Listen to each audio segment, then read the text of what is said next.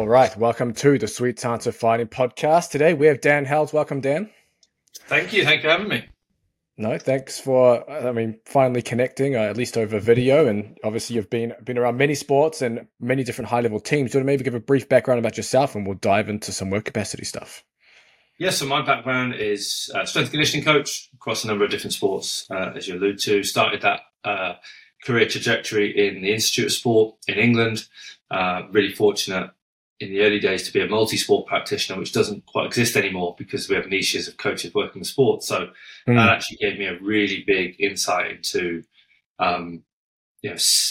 principles of training and their application across a myriad of different sports, like disability sport, for example, versus rugby, versus hockey, versus netball and squash. So loads of different sport exposures there, which was really cool. And then I started to specialise in the sport that I was a little bit more averse to, which was rugby, because I was a player myself.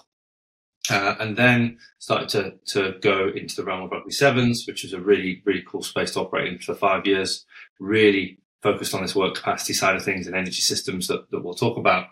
And then spent 3 years in Florida with the Houston Astros as an organization, working across all their teams in their strength and conditioning department and leading the strategy and vision around how they develop their athletes. And since then, I've come back, did another Olympics with the Sevens in Tokyo, which was really cool to revisit that with that group, and have since been returning to lecturing and helping coaches more these days than the athletes in terms of upskilling them as practitioners and as thinkers and as people that apply what we are learning on the ground with the athletes.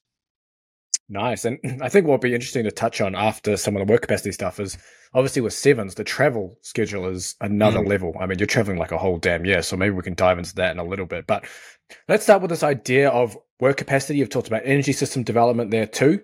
So let's start with, how do you define work capacity? I like to think it's a broad thing, but obviously I think rugby sevens is probably, in my eyes, the closest to combat sports in terms of similarities and preparation, what I see. So maybe just an idea of work capacity and kind of where you, I guess we can say, defining it, and then how you see work capacity, I guess, I forgot the word now. I had the word in my head. Applies to sports like combat sports. Yeah. I think the first thing is we've got a can of worms open, haven't we, with the phrase or term work capacity. It's not actually a term that I would use that often. And I think we've got the term work capacity, conditioning, and energy systems or energy system development used interchangeably. And I actually think they probably mean different things. If we move work capacity for the moment, but which is essentially an ability to tolerate a work demand of a certain task, right? And do I have the ability to match that, exceed that, or am I undercooked in that ability? But I think we use interchangeably the phrase conditioning and energy system development when I think it means different things personally. And that is that if we're looking at energy system development, it's very pure in nature. We're looking to specifically target specific adaptations in a hierarchy of need or a priority sense. We're either looking at specific central adaptation, so specific peripheral adaptation, or a buffering capability or a neuromuscular capability, etc. So that for me is that. And I think conditioning dilutes that. I think we think about conditioning and we go, right, we're going to condition for the sport of rugby, or we're going to condition for a fight type sport. And that's where people start to use the sport to solve that problem. And therefore it covers a lot of bases, but it might not improve, I guess, the work capacity side of things because it's not specific enough. And I use an example of like tempo runs, for example, in rugby, where people are using that to develop energy systems. But I actually believe that's just a conditioning tool to condition for a specific task of running, right? There are trade-offs for it in other ways physiologically, but I don't believe it's changing the pure energy system components that we can train in other ways. So it's understanding, am I looking for an energy system development adaptation, or am I doing something that helps me tolerate the demands of a task better? And both those are very applicable methods. It's just right strategy, right time across that spectrum. And so I would see work capacity as an overarching phrase that encompasses like those sort of two contrasting views, I guess. Gotcha. So it's basically conditioning plus or times energy system development equals work capacity. Yeah, I think so. Yeah, and it's a I'm just talking out loud here and sharing thoughts with you, but that's something I've been thinking about the last 12 months is when people are using these phrases interchangeably, and I'm looking at the methods they might use for conditioning, and it might be circuit-based work. And I'm like, okay, there's a number of things that could be happening here, and that's the fact that they could be happening. Therefore, we have a bandwidth of potential variation in the outcomes here. And small-sided games is probably a prime example of that in the rugby or football sense, that we have to accept there's a huge bandwidth of not error or actual bandwidth of adaptations, because different people are going to be solving that problem in different ways. And it's not pure enough for an energy system adaptation, in my view. Yeah, I've talked on the podcast previously as well. I kind of look at it, you're almost taking like an energy system approach, and or you're taking like a work or output approach. You're either trying to hit certain outputs within certain work rest ratios, or you're looking to, I don't know, sit in these specific kind of set rep ranges or time intensity ranges to target specific adaptations for whatever you're doing. And you can kind of, but I guess the trick is, how do you balance that then? You obviously mentioned like kind of different times you're doing different things. So do you want to maybe dive into that a little? Yeah, I mean, just even hearing you talk there, I'm like, yeah, exactly that. It would be, I think, far out from competition or far out from the need to perform. You could probably go down this very specific adaptation for specific outcome that is going to affect the sporting outcome even indirectly. So if we look at aerobic capacity, for example, and the adaptive changes that happen maybe at the heart level, right, to improve stroke volume and improve cardiac output, great. That's not necessarily going to help the performance of a fighter in the moment in terms of transforming chemical energy, right? It's going to potentially enable them to recover quicker. So it's an indirect benefit to that part within the performance of that task. So those things for me would come further out from competition. And exactly as you said there around that work capacity work being, I think that's the realization of the qualities you've previously developed. It's using them in the sport-specific way, because we have to accept there's a decision-making and cognition component that comes probably within work capacity, and choosing the right intent or the right pacing strategy in a certain task to influence performance. So for me, it would be, in terms of balance, it would be further out from competition, building foundations with energy system development focuses in specific areas, understanding what underpins the work capacity tasks of the sport, and then using more work capacity tasks or conditioning tools to solve that problem of performing the sport itself under duress. Yeah. No, I think it's important as well with, especially with high level athletes. Obviously, they know the sport so well, they don't have to, I guess, expend as much energy to do the task that maybe others would. They're always in certain positions, easier, they get timing down, etc. So developing that or going after some of those adaptations earlier is going to be beneficial for them, because they're probably not getting so much through what we would call that specific maybe work output or work capacity training. Yeah, I think so. I think that there's an intelligence with elite athletes, isn't there, that comes from time and years spent in the sport. But we know what we know about physiology, and that foundational physical qualities can be retained quite easily once they've been developed. And I think that's the one thing you see with elite athletes, is their ability to return to previous bests after a window of rest, or an ability to get to where they were quicker than the novice athlete. And I think that's the same for your strength and power qualities as well. Now I look at the rugby sevens cohort to work with, and we had to split our cohorts between our development athletes and what we call our elite athletes, because our elite athletes would hold their adaptive gains throughout the year with ups and downs in terms of intensity, volume for competition and whatnot. But if we had an academy player come into that high level schedule, they would decondition quite quickly. And so, yeah, those elements need to come into it as well. very much like years in service. What's their training age, and how many years in service have they had? Yeah. Actually, I just realised now. What year did you finish with the Great Britain Sevens? So England Sevens, I ran 2014 through middle of 2018, end of that season, beginning of, when they went to the World Cup in San Francisco. And then in the middle of that, we did GB for a 3-month period leading up to Rio. And then, so that was my main stint. And then I came back and did the Tokyo Olympics with GB in 2020. I wonder if we crossed paths, because I can't remember where we were now. It might have been because I was with the Romania Sevens in, I can't remember what tournament it was, but England Sevens was literally in the rooms next to where I was. So we might have actually crossed paths there. A European tournament, maybe. Yeah, it was. It was a European Grand Prix tournament. It might have been. No, I can't remember now. I don't think it was that. It might have been Amsterdam. No, I can't. One of those. We might have actually just crossed paths in the real world before this and not realised. The interesting thing about the GB Olympics in that period was that we had 2 teams, in Rugby Europe. So we had GB1 and GB2 because we were going through selection. So I wondered if it had been that year, but it sounds like it was a year that England ran the circuit. We would have been in breathing distance of one another, I'm sure. Yeah, probably. But okay, so we talked about the energy system development there. We talked about, you mentioned obviously central adaptations, peripheral adaptations, buffering capacity, all these kind of things. So do you have any go-to methodology protocols that you like to go to for developing some of these adaptations? Because I'm assuming regardless of the sport, these things are developed through specific intensities, et cetera, and it's not related to the sport itself.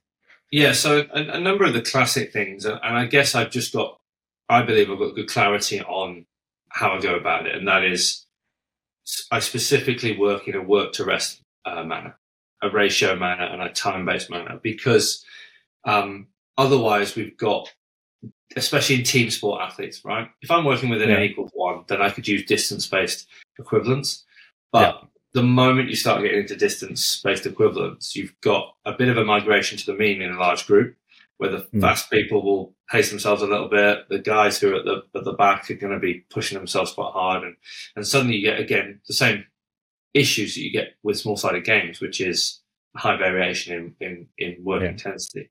So what I tend to do is work on a specific work-to-rest ratio and understand how that basically like a force velocity curve for energy systems, right? Much like we have strength and power force velocity curve, we've got a time and intensity curve for energy systems. And so my longer steady state stuff is going to be continuous. There is no rest ratio there. It's just continuous work in this classic zone 2, which is popularized at the moment. But has been around for a number of years. And that influenced me back in 2014-15. When we had a 16-week pre-season with the Rugby Sevens group, we did a 4-week block of exclusively aerobic work, where we did 10-minute pieces on bikes, rowers, and then ran around the rugby field, and did that in 10-minute pieces for up to 60 minutes with music and heart rate monitors, and just capped their pace or capped their intensity. And the benefits in the next block were significant in recovery, perceptually, and performance-wise, and we can probably talk about that down the line. And then if we've got aerobic power work, then I'm looking to maximize my intensity above that classic 70-75% heart rate if I'm measuring the output. But I'm working in the 1 to 6 minute range, 6 minute with my guys that can tolerate that kind of work, if not 1 to 4 on a ratio of 2 to 1 work to rest. So it might be 8 by 2 minutes on, 1 minute off. Then we get into what I call the mixed energy system elements, where we look at traditionally people using methods like MAS prescription and tempo, right? So your MAS are classically going to be that 1-to-1 or through to 2-to-1 through to 1-to-1. So maybe 30 on, 15 off, 20 on, 10 off, and 15 on, 15 off type classic modalities. And you can see how these ratios are graduating down to more rest or up to more rest. And then you move to your tempo work, which would be a bit more of a 1 to 4 ratio for me. And then we get into our big sprint work, and we get into then our sprint work of 1 to 6 to 8 and 1 to 10, respectively. And so it's a really nice way to organize your thoughts about the types of stimulus you're putting into the body, but also the types of adaptation we go back to the early start of the continuum and the continuous work, we know that's going to be central cardiac in nature and stroke volume orientated, for example. Whereas when we get to aerobic power and that 2-to-1 work to rest ratio, 1 to 6 minute type work, we know we're getting a little bit more peripheral work, and we're getting mitochondrial enzymatic changes as opposed to the proliferation and biogenesis of mitochondria that we get in the steady state work. So it's about knowing exactly what you're trying to get, in my opinion, and training for that in a pure sense. Now, this, where I talked about that mixed energy system in that middle of that continuum, is also where I see sport coming into play. Right? So, our MAS is a method, is a measure, not a method, remember? So, again, another method is to use small-sided games if you want to in there. But for every method that moves you further away from a guaranteed stimulus, you have to accept there's going to be a larger spread of people that don't get that stimulus that you want. And then it's a trade-off between the technical, tactical side of things versus the physiology. And that's fine. That has its place.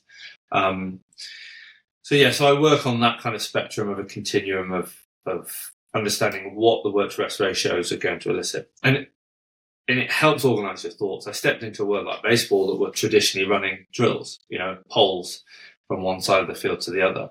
And it would be 10 poles with 30, on the minute, every minute. But you'd have guys completing it in 25 seconds and some guys completing it in 40.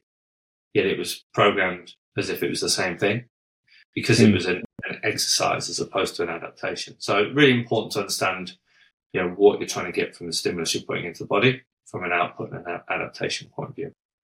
Nice. And you mentioned in the beginning, for example, you did like a 4-week block purely focusing on the steady state, looking for central adaptations. During that time, were you still covering, say, just pure out-and-out speed power work in that time as well? Yeah. So I really love to polarize the work, right? And that's another principle. So we're laying down like key principles around energy system development. For me, it's to work to a work to rest ratio using duration-based prescription. The next principle is to polarize your work for pure energy system development. So what is always in effect and always there on one end of the spectrum is our speed work. From an on and on feet energetics point of view, completely there all the time is our speed work. How we're training that is going to differ. So clearly coming in from an off season, we're going to be working much more on the technical side of running, and we're going to reintroduce change direction classically and deceleration. And we're going to expose people to small volumes of speed exposure, and we're going to build that up over time progressively. Whilst concurrently at the right times of the week, stressing the aerobic side of things within the training schedule. And so, it was there. And then as we worked through our 16 weeks, we'd move and shift the bias and move it closer and less polarized towards speed. So we'd move into aerobic power and our classic, what I call high intensity interval training, this mixed energy system side of things as well. And then the sport, speed is for rugby specifically, sprint work is always present because it features as a task within the sport itself, right? But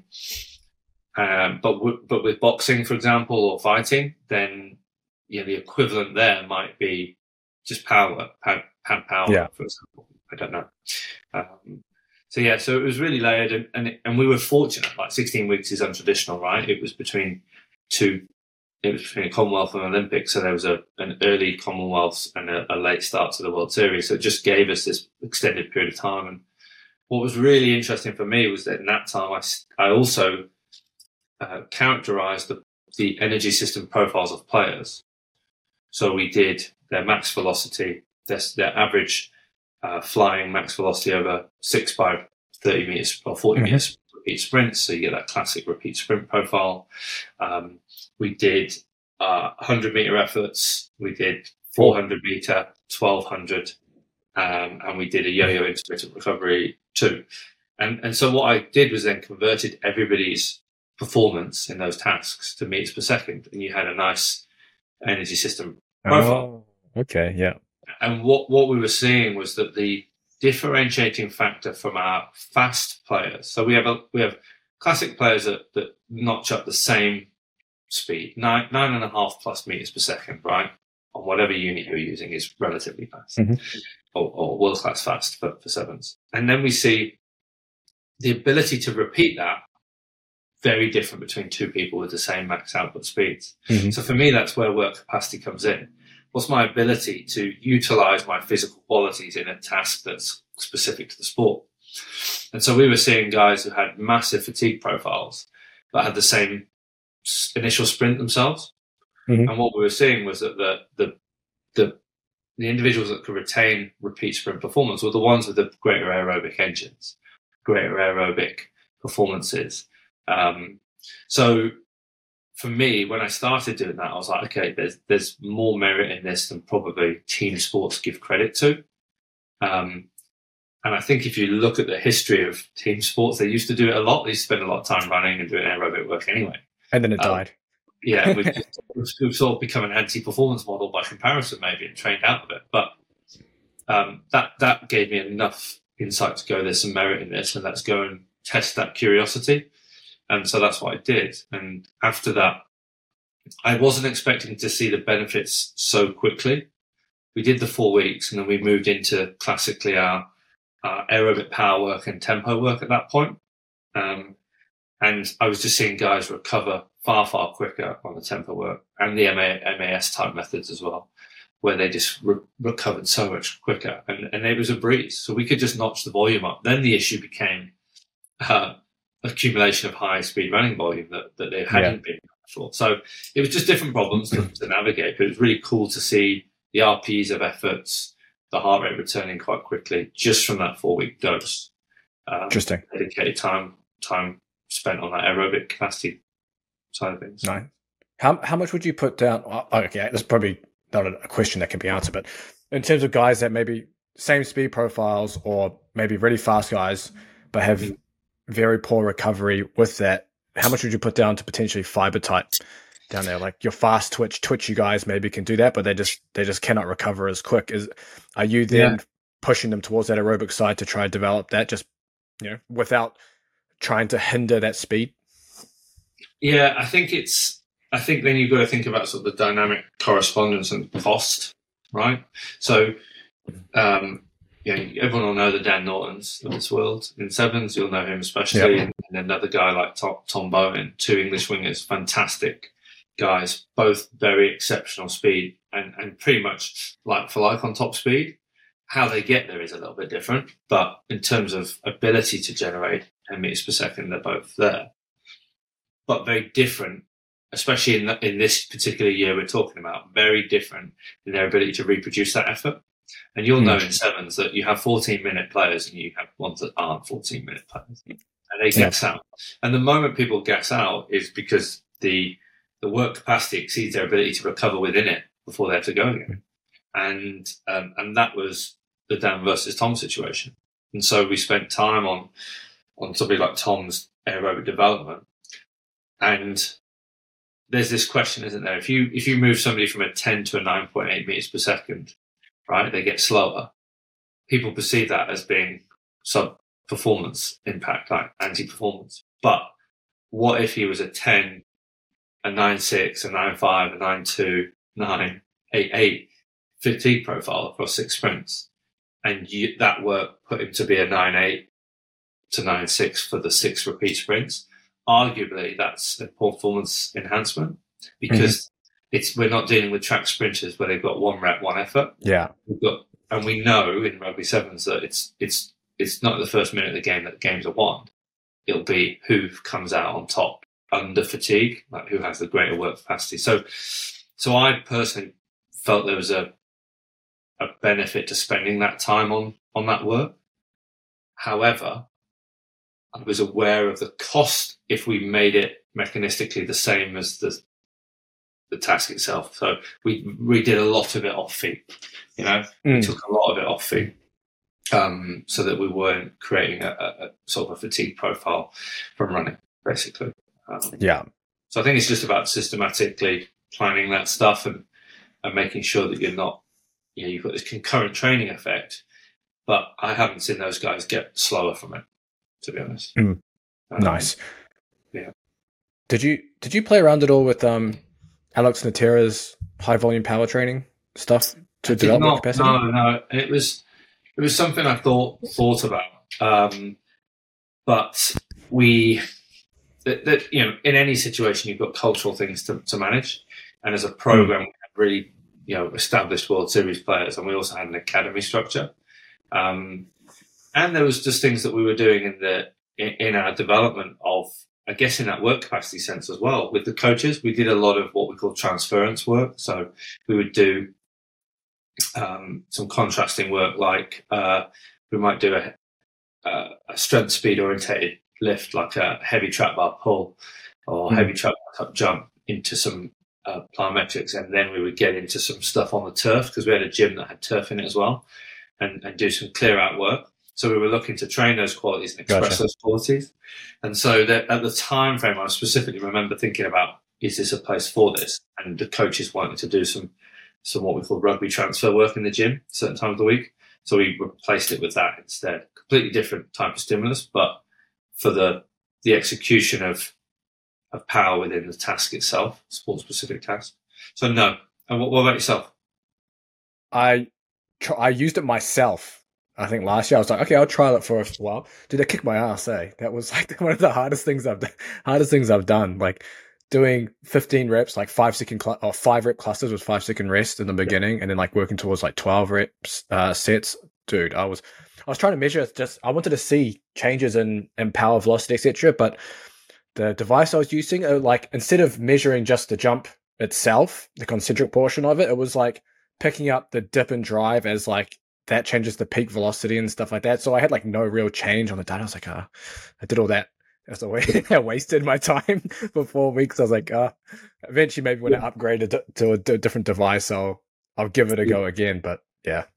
I think that there's definitely a cost to that type of work. Oh yeah.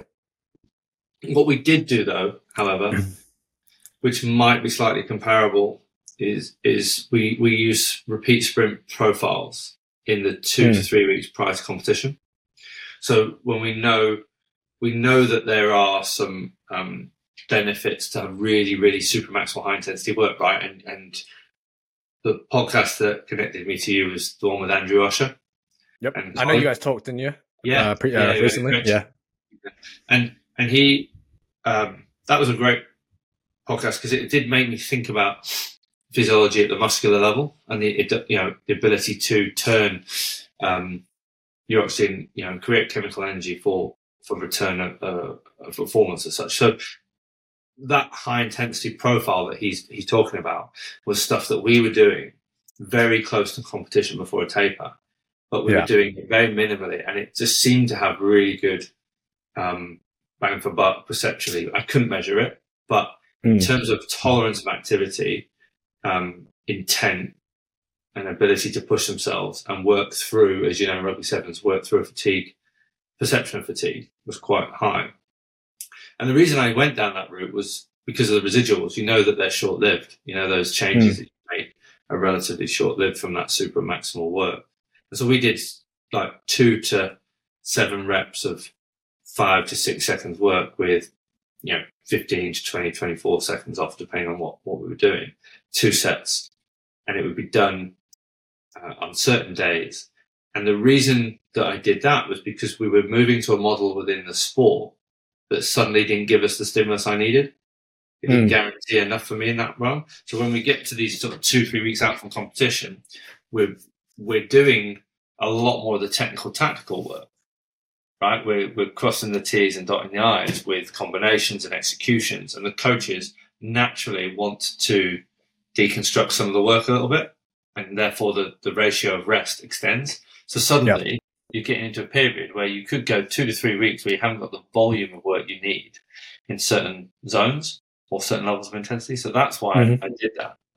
And when I listened to Andrew's discussion and what he was talking about was happening in their research, I was like, okay, that was an intuitive decision, but it sounds like that would have been replicative of some of the stuff he's done. And that doesn't surprise me that we seem to still perform, or people in the years we didn't do that versus did, they felt much better going into competition.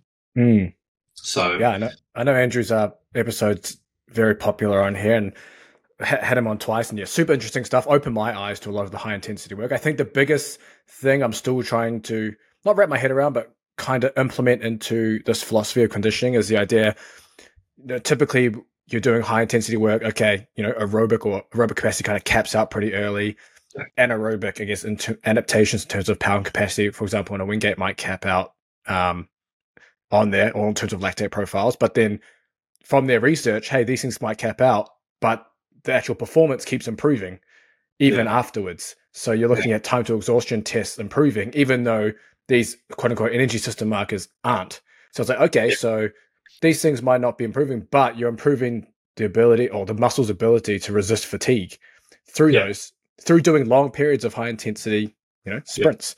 And that's kind of opened my eyes to being like, okay, maybe you don't have to just stick with, but depending on the athlete and all sorts of stuff like that, but you don't have to stick with just 2-3 weeks of high intensity. Maybe you can go longer stretches, especially if athletes don't have, I guess, a power game, and they're more like workhorse style athletes specifically, because they can tolerate that kind of work too and probably need it.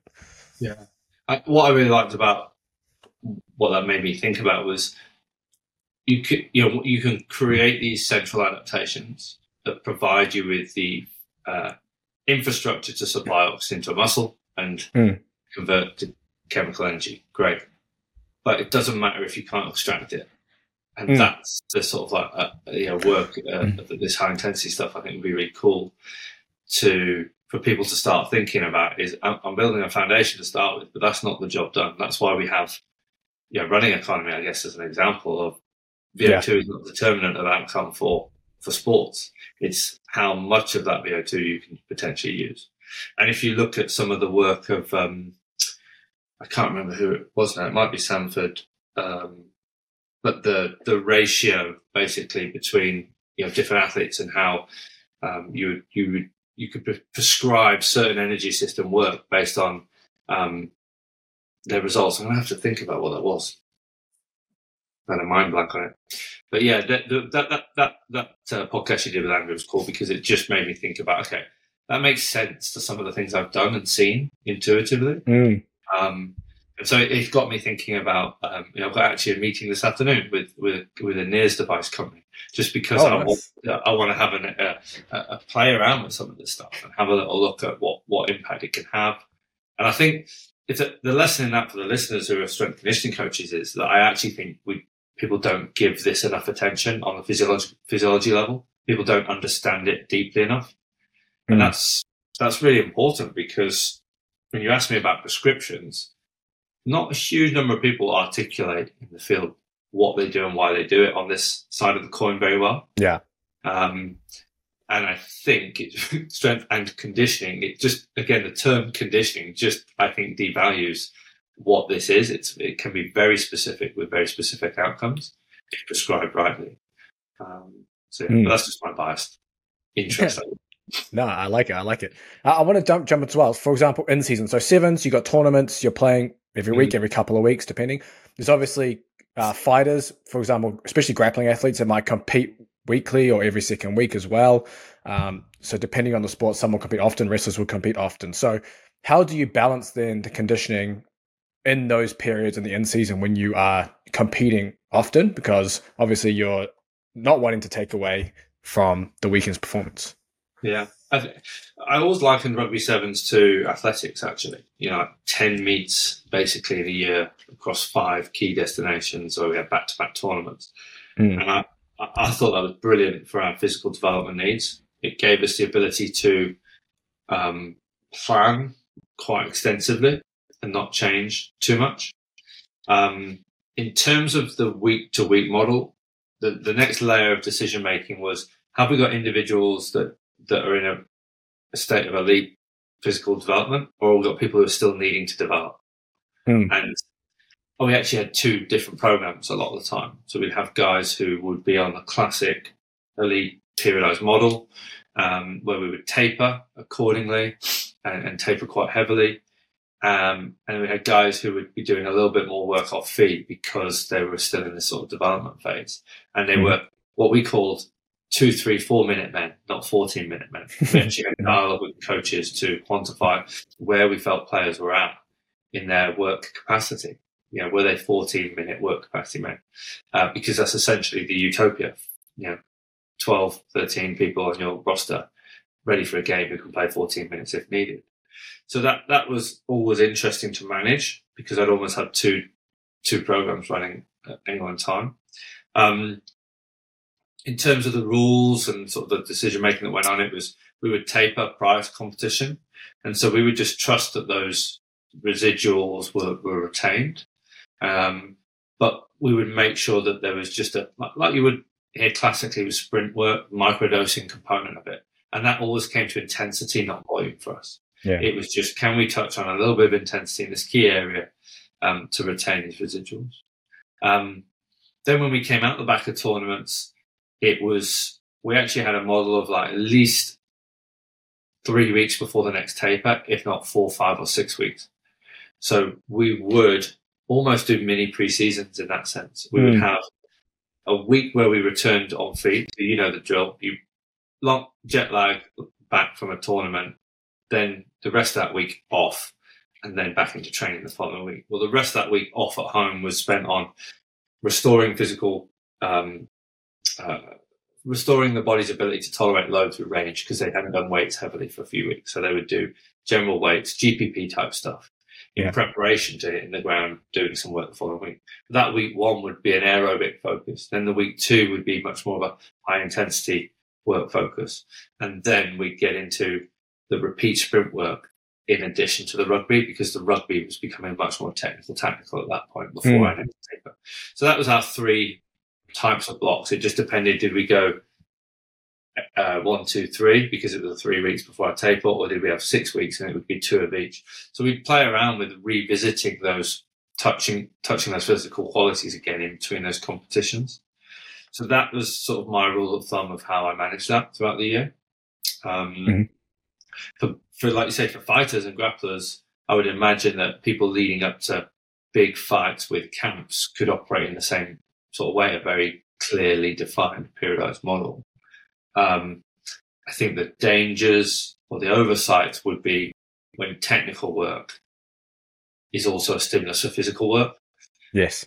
That's probably the thing. And that would be the thing for me with the rugby side of things is, when can I let the sport take care of the physical qualities that I'm trying to influence? So if I've planned aerobic work with the guys or aerobic power, and the coach wants to do 3x6 minute games, and the certain rules that he has is that the ball's never dead.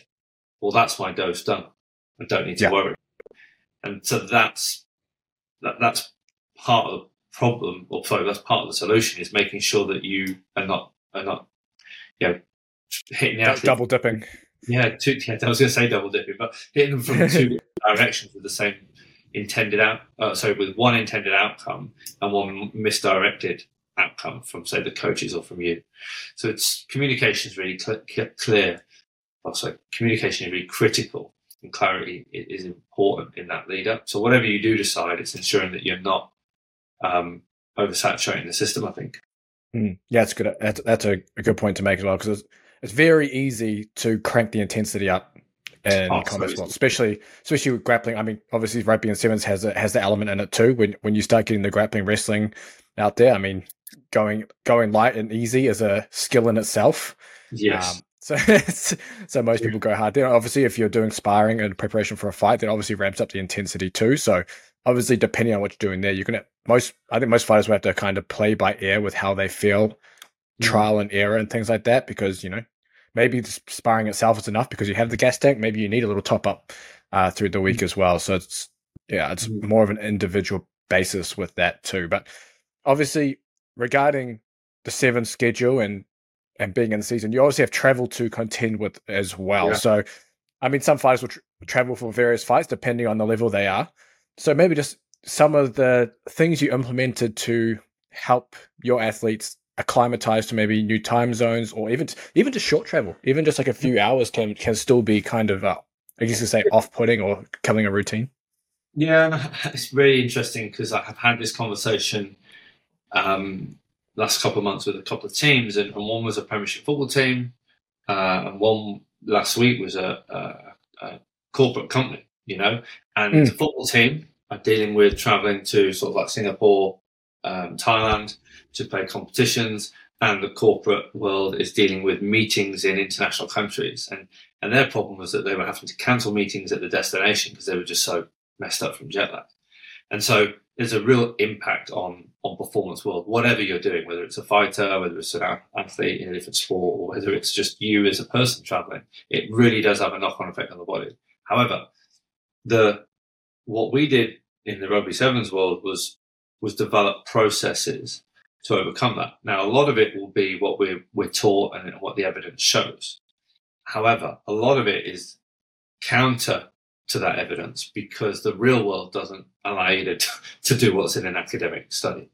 So, for example, you're constrained to flight schedules, right? Yep. I might be traveling out to New Zealand and I need to focus on getting up earlier, but there's a late flight in the evening, and that's the only one we can take. And that's the number one mistake people make, is getting flights that are cheap, right?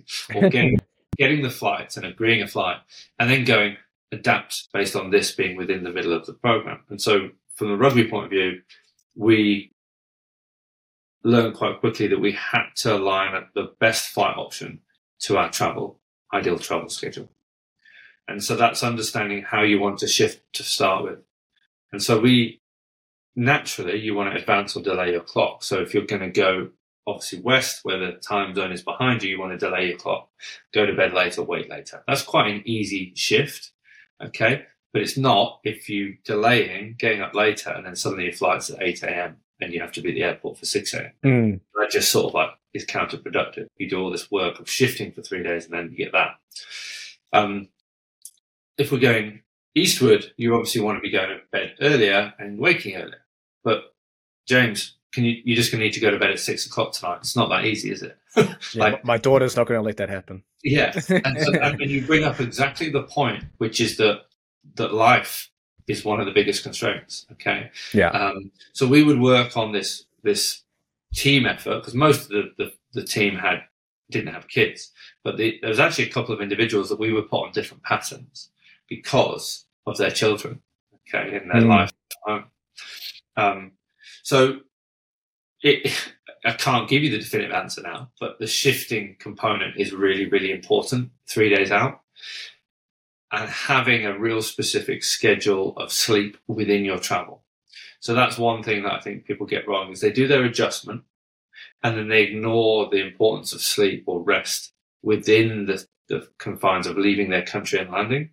So we would really define when we wanted people to try to go sleep and when we wanted people to stay awake. And that would be regimented within the schedule of our travel. We would also use, because we have the grace of a sports physician, in the UK you have to have melatonin prescribed. In the US you can just buy it over the counter. Yeah. And using melatonin in a specific way, specific number of hours before what we predict would be your melatonin release time period in your sleep pattern.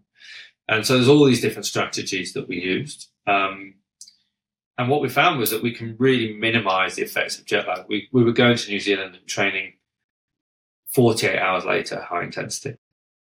The problem you've got is managing a group of athletes who all have their individual responses, both east and west, and also to jet lag itself. So that's where you can have these rules of thumbs. You can do everything you can to minimize it, but you have to be ready to adjust the plan. And that requires a conversation with the coach ahead of time to preempt this. So it's a reference point to say, look, these are the guys that we think are sensitive to jet lag. And these guys might take another 48 hours to get where we need them. So we can either go earlier and land earlier, or you can be happy to accommodate them and that they just have to be ready in the 48-hour competition. So these are just performance problems, right? You've got to solve within your team and where you hang your hat in terms of priorities.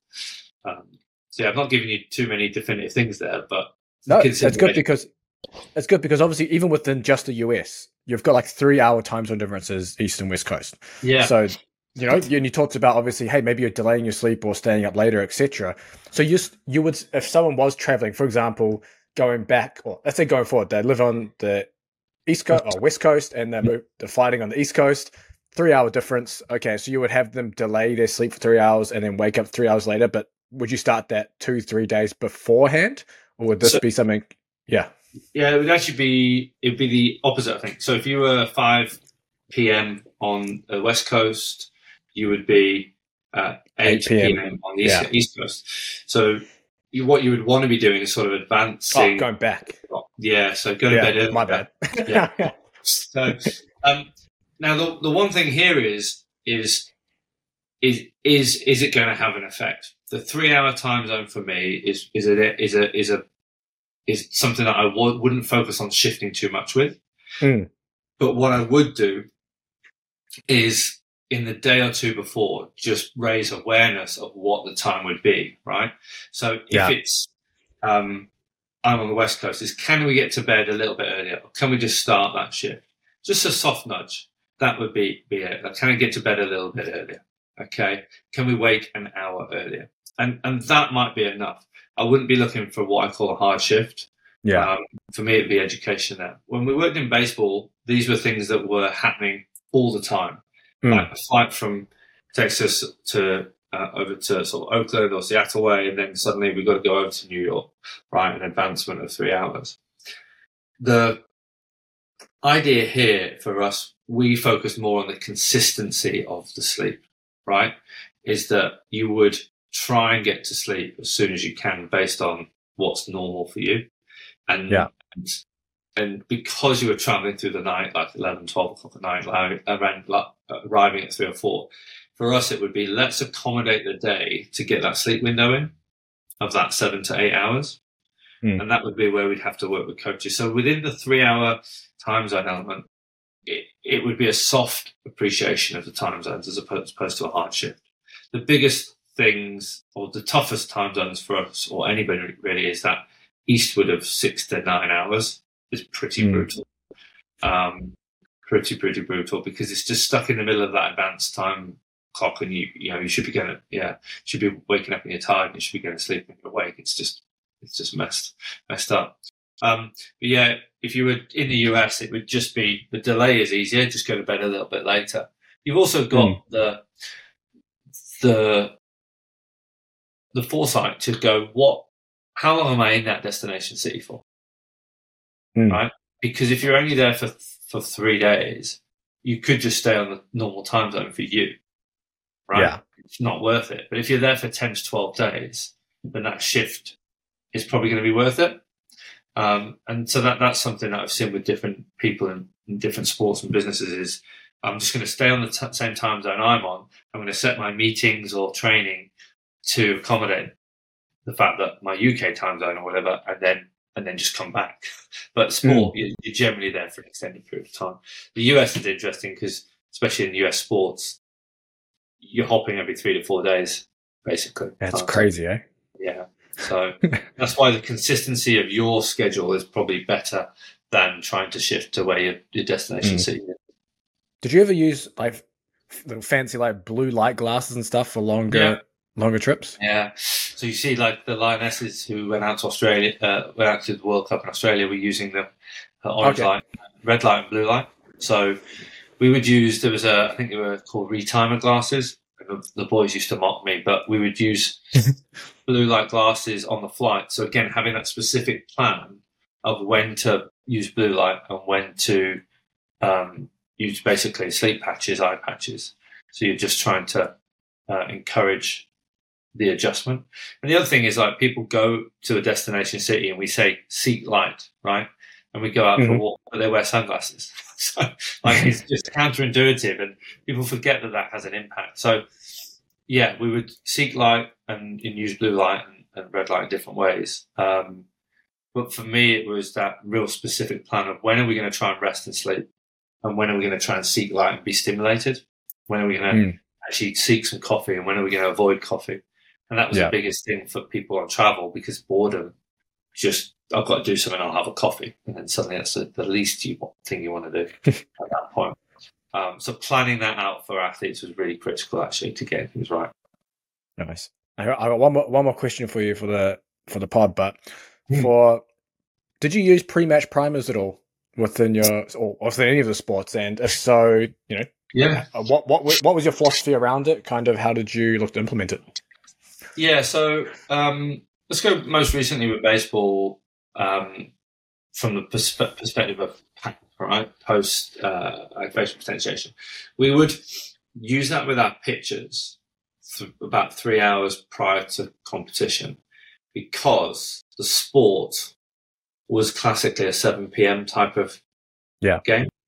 And what we know about, core temperature starting to drive down, which obviously has an effect on our ability to excite neurons and express power, is obviously on its way down and starting to rest before we want that in competition. So we would use PAP from that point of view. And it was mixed results, as in how much athletes liked it. And so I think there's a lesson in that it's a very individual component. So that's one lesson. Now in the sevens, you'll be well versed in this concept of what the industry or the sport calls blowout runs, right? Morning sessions. So if you're playing at 10, you might do 3 hours before. You might go and do a really short 10 to 20 minute, open up the legs and express some higher intensity work in preparation for the game. And what I learned about that within the sport was that was psychological as much as physiological, and that the players coming into a game, hitting the ground and running from minute one, whether at 150 meters per minute on average plus, irrespective, they didn't want to be underprepared for that. They didn't want to get their second wind coming into the second half and feel like the game is lost and that their place in that was because they weren't physically ready. And so, yes, I inherited that. We ended up doing like short blowout sessions, primer sessions as such, some people call them. But then the tournaments started to get longer. Men's and women's became combined, more games in a day, earlier games, later finishes. And then you lose your big rocks of sleep. So it's all a trade-off of does this fit? Baseball, 3 hours minus at 3 or 4 in the afternoon, perfect. Never gets compromised. We've got a game at 9:30 in the morning. I'd rather they sleep. So then it was finding other solutions. And one of the solutions we found was like pre-ischemic conditioning sometimes, so occlusion, because we were finding that repeat sprint efforts weren't compromised, they weren't enhanced, but the perception of effort was enhanced. And so that's, I think, what was happening with the blowout primers was that people were just getting maybe an upregulation of the energy system development or energy system contribution to how they perform tasks, and suddenly their second wind is reached earlier. I don't know, it's just me waffling on that perception. But when we did the occlusion study, we found that the repeat sprint efforts, for no detriment and no benefit, were significantly more economical. The perception of them was easier. So we started to use that because we couldn't be getting up at 6 o'clock in the morning to go do these primers. So there's that. But prior to, like 24 hours out, no, we didn't do primer work, if that's where your question was headed. We just did our captain's run, and we just made sure that everybody did what they felt they needed to do 24 hours out. I think at that point, you as a conditioning coach, strength conditioning coach, is more about making sure there's nothing in what you're doing that ruins the psychological preparation to express what they need to express on the field. So in the early days, I was resentful to go and do work at 7:30 in the morning because I thought it was a cost to them. But I really tuned into the perceptual benefits of them feeling good about that. And if you couple that with the ball and technical side of things, I think there's a big benefit to it. But people, as you know, people in sport tend to copy what other teams are doing and always fit. So it's ensuring that you know exactly why you're doing what you're doing, for what purpose, what reason, either physiologically, psychologically, or for another reason. No, I'm with you on the perceptual side as well. I know with one of the Sevens campaigns we were doing. So obviously the second day, like we didn't want to go out and do anything physical, especially with an early morning game. So I put the guys in contrast therapy in the morning, cold, hot, finishing on hot, just to be like, okay, almost like a quote unquote recovery stimulus / you've done something in the morning, almost like you're woken up and you're good to go. So that's like, I know what you mean there. That's something I've done. Another thing I did was when we had national championships in the States here. And they played for the rugby 15s. They played the semis on Saturday and the finals on Sunday. That's how it works here. And I was like, holy shit. So we won the semis and I was like, shit, okay, we can't do an actual primer on Sunday. So we jumped in the pool and basically in the morning in the hotel pool, and we would do like underwater uh, competition, quote unquote, how far you can go. So same thing, push off the wall hard, hold your breath, be a little bit out of breath. Whether that did anything or not, I don't know. I mean, we ended up winning. I'll put it down to that. Just, but stuff like that. Like you're getting a push off the wall, so I guess you're getting like quote unquote power stimulus. You're holding your breath. You're getting a little bit of that going. So no, yeah, I know what you mean. The perceptual side of it, and I mean, obviously guys have fun in the pool too, playing around and things like that. Yeah. So yeah, there's a lot to it. I think if you like, you'll know, people won't know this listening, but you're confined quite drastically in your preparation for a full game. You have maybe 5 meters, 3 meters sometimes by 12 meters to the space for 13 people to warm up, 2 coaches and SSC and physio. And so sometimes you can't get yourself into that high intensity work, or you have to be really creative about how you use that space. Yeah. And therefore the psychology component becomes even more important, especially if you do have those 3 hours beforehand. So yeah, that's why being on a journey with the athlete and thinking about things from their perspective or listening to them as opposed to just doing something, I think that's where practitioners get it wrong. Is like, we're going to do this because the research says that, or we're going to do this because I've seen another team do it and this is what's elite. It's like, well, hold on. The context and the environment you're in is completely different here. Make sure you consider all elements there. No, this has been an awesome chat, Dan. I really appreciate you sharing all your knowledge and your experiences and everything. But where can people find you and follow you and see what you're up to? Yeah, I'm on socials. Or Twitter is Howells Dan. I tend to engage and I try to bring a supportive element to Twitter as best as possible. No. Yeah, I'm an observer of the disruption, not a creator. Instagram is where I tend to put out my sort of added value daily, and LinkedIn as well is where I try to interact with people. So Instagram would be collaborates_sports, which is the mentorship business I run, and LinkedIn, you can just search me as Dan Howells, and I'm reachable and approachable and contactable through those. Perfect. No, thanks for coming on, Dan. I appreciate it. Thanks for having me. I really enjoyed it. Thank you.